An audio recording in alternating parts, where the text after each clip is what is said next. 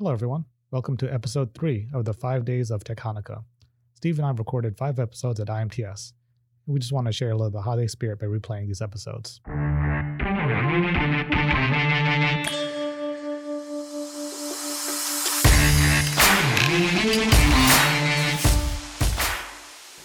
Hello, everyone. Welcome to the AMT Tech Trends podcast. I am Benjamin Moses, the director of pizza, and I'm here with Stephen Lamarca, AMT's technology analyst. I'm not allowed to talk about pizza anymore. Steve, before we move on to some technology, rally car. Yes. Before we get into that, I want to give a shout out to Jacob. An amazing wrap design on the Rally Fighter. Jacob did do an incredible job. If you haven't seen it yet, I did pick his brain a little bit before the show. Apparently, he got some of the inspiration, not entirely inspired by, but some of the inspiration of the Rally Fighter's wrap for 2022 is based off of the Castrol Toms Supra from Super GT racing in Japan of the 90s. Like Japan's version of NASCAR, where they actually know how to turn left. Yeah, that Supra from the 90s had a little bit of the livery, the Sure. red and green over a white background, had a little bit of the inspiration for the Rally Fighter. But yeah, we did an entire episode of getting the Rally Fighter parked over to where it was. Yep. It was adventurous, to say the least. So I came in Friday of last week, and I got the text when I landed from Bonnie that, hey, could you go to GES, the total opposite direction of where I'm supposed to go? Could you go to GES to pick up the Rally Fighter and drive it to McCormick Place, Yep. get it parked for us? And I'm like, no problem. No, I'm not gonna. No. So I get in my Lyft. They take me to GES. I, go up the ramp into this massive warehouse. The Rally Fighter's just sitting there. Nobody's around, so I kind of just stole it. But they left the keys in the ignition for me, and I was getting reacquainted with it.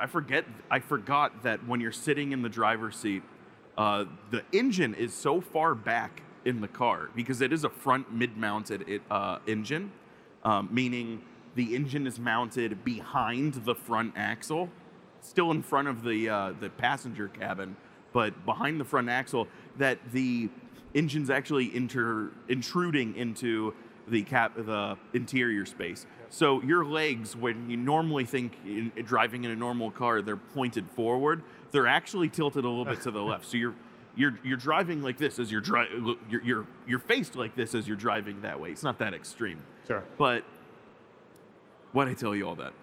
You're moving around. You have to. Oh yeah, got reacquainted with it, and the pedal spacing's weird, and I drive a stick back at home, so it gets a lot of attention. So I'm driving down the highway. I forget which highway it is, but I'm driving down the highway towards Chicago, and there's a lot of people like sticking their heads out their car's windows with their phones trying to record it. It's getting a lot of publicity. I neglected to mention that when I got to when I picked up the Rally Fighter, I put on an American flag headband and my Pit Viper sunglasses.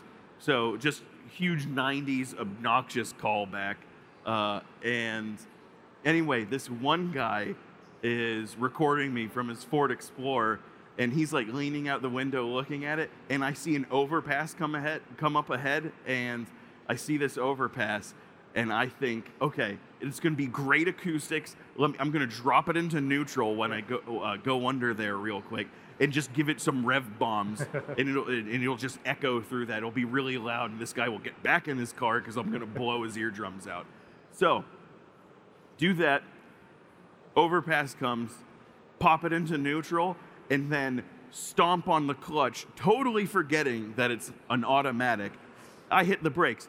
The Rally Fighter's got amazing brakes, but That's one way to find out how good the brakes are. yeah, don't tell And show off.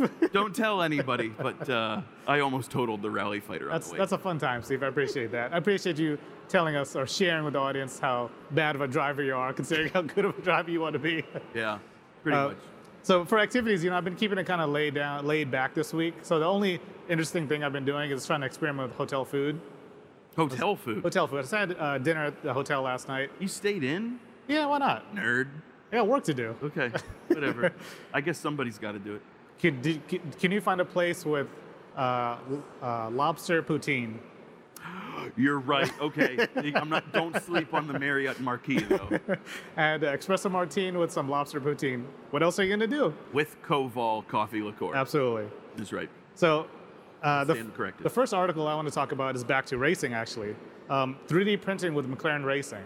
Yes. Now, I wouldn't say 3D printing is putting McLaren over the edge because they're not doing that well, but they're doing some really interesting things. And I like the use cases that they talk about in this article.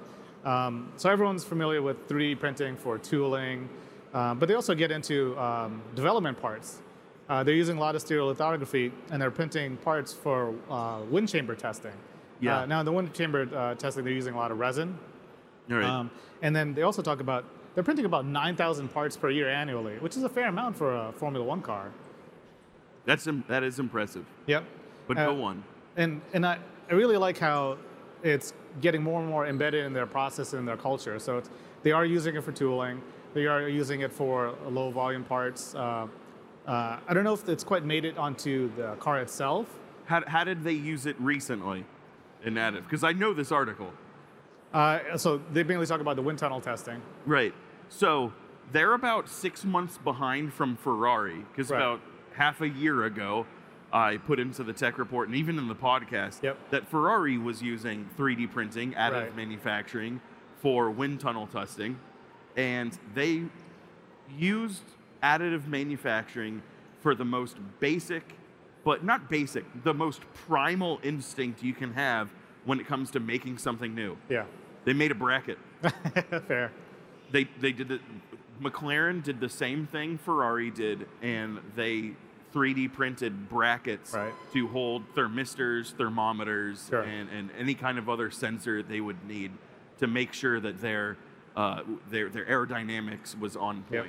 And I do remember a test case back at my previous company where we were sending a cast part to get weld repaired through an EB weld house, but we didn't have the casting in time. We wanted to verify tooling, we wanted to verify the tool path within the EB machine. So we actually printed a representation out of plastic of what the casting would be. So we're able to ship that up and put that in their tooling to make sure everything worked, all the tool paths were correct. So I find it's a undiscovered use for additive 3D printing mainly for test verification and development testing too. Right. You've got an article on weld repair for additive from Optimec. Optimec, yes. Okay, so this is really exciting because we're getting to see this at IMTS now. So a while back, I want to say 3 months ago, I'm really bad with time, but earlier this year, Optimec got awarded, I believe, $1.5 million from the Department of Defense to look into how to repair titanium bladed discs, to be used in the F-35's jet engine. Oh,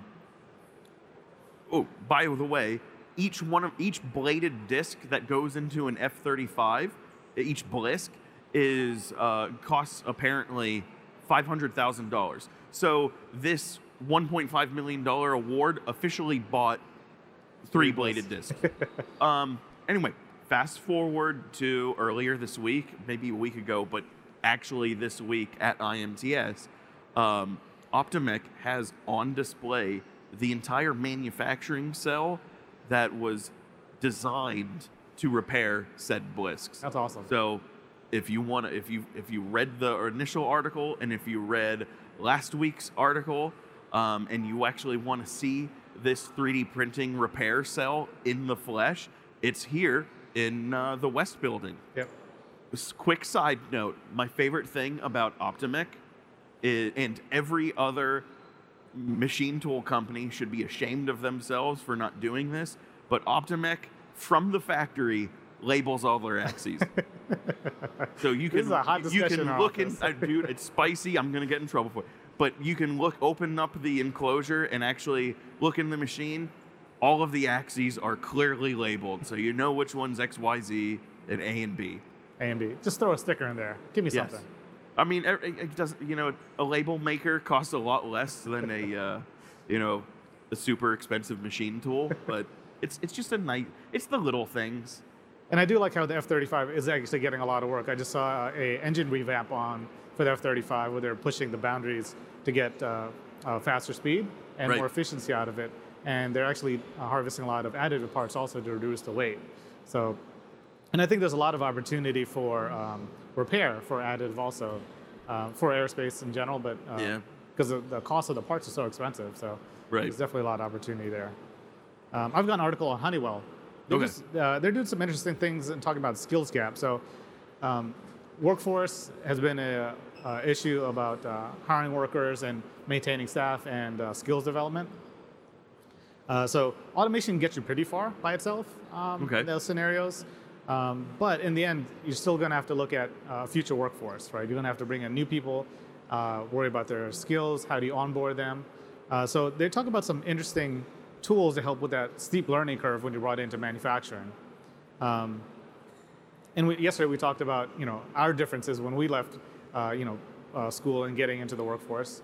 And there's a fairly steep learning curve when you're introduced with a whole slurry of new tools, new processes, new environment.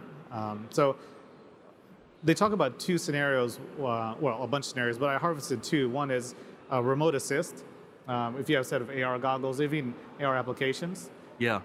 being able to scale your experienced employees over several new employees.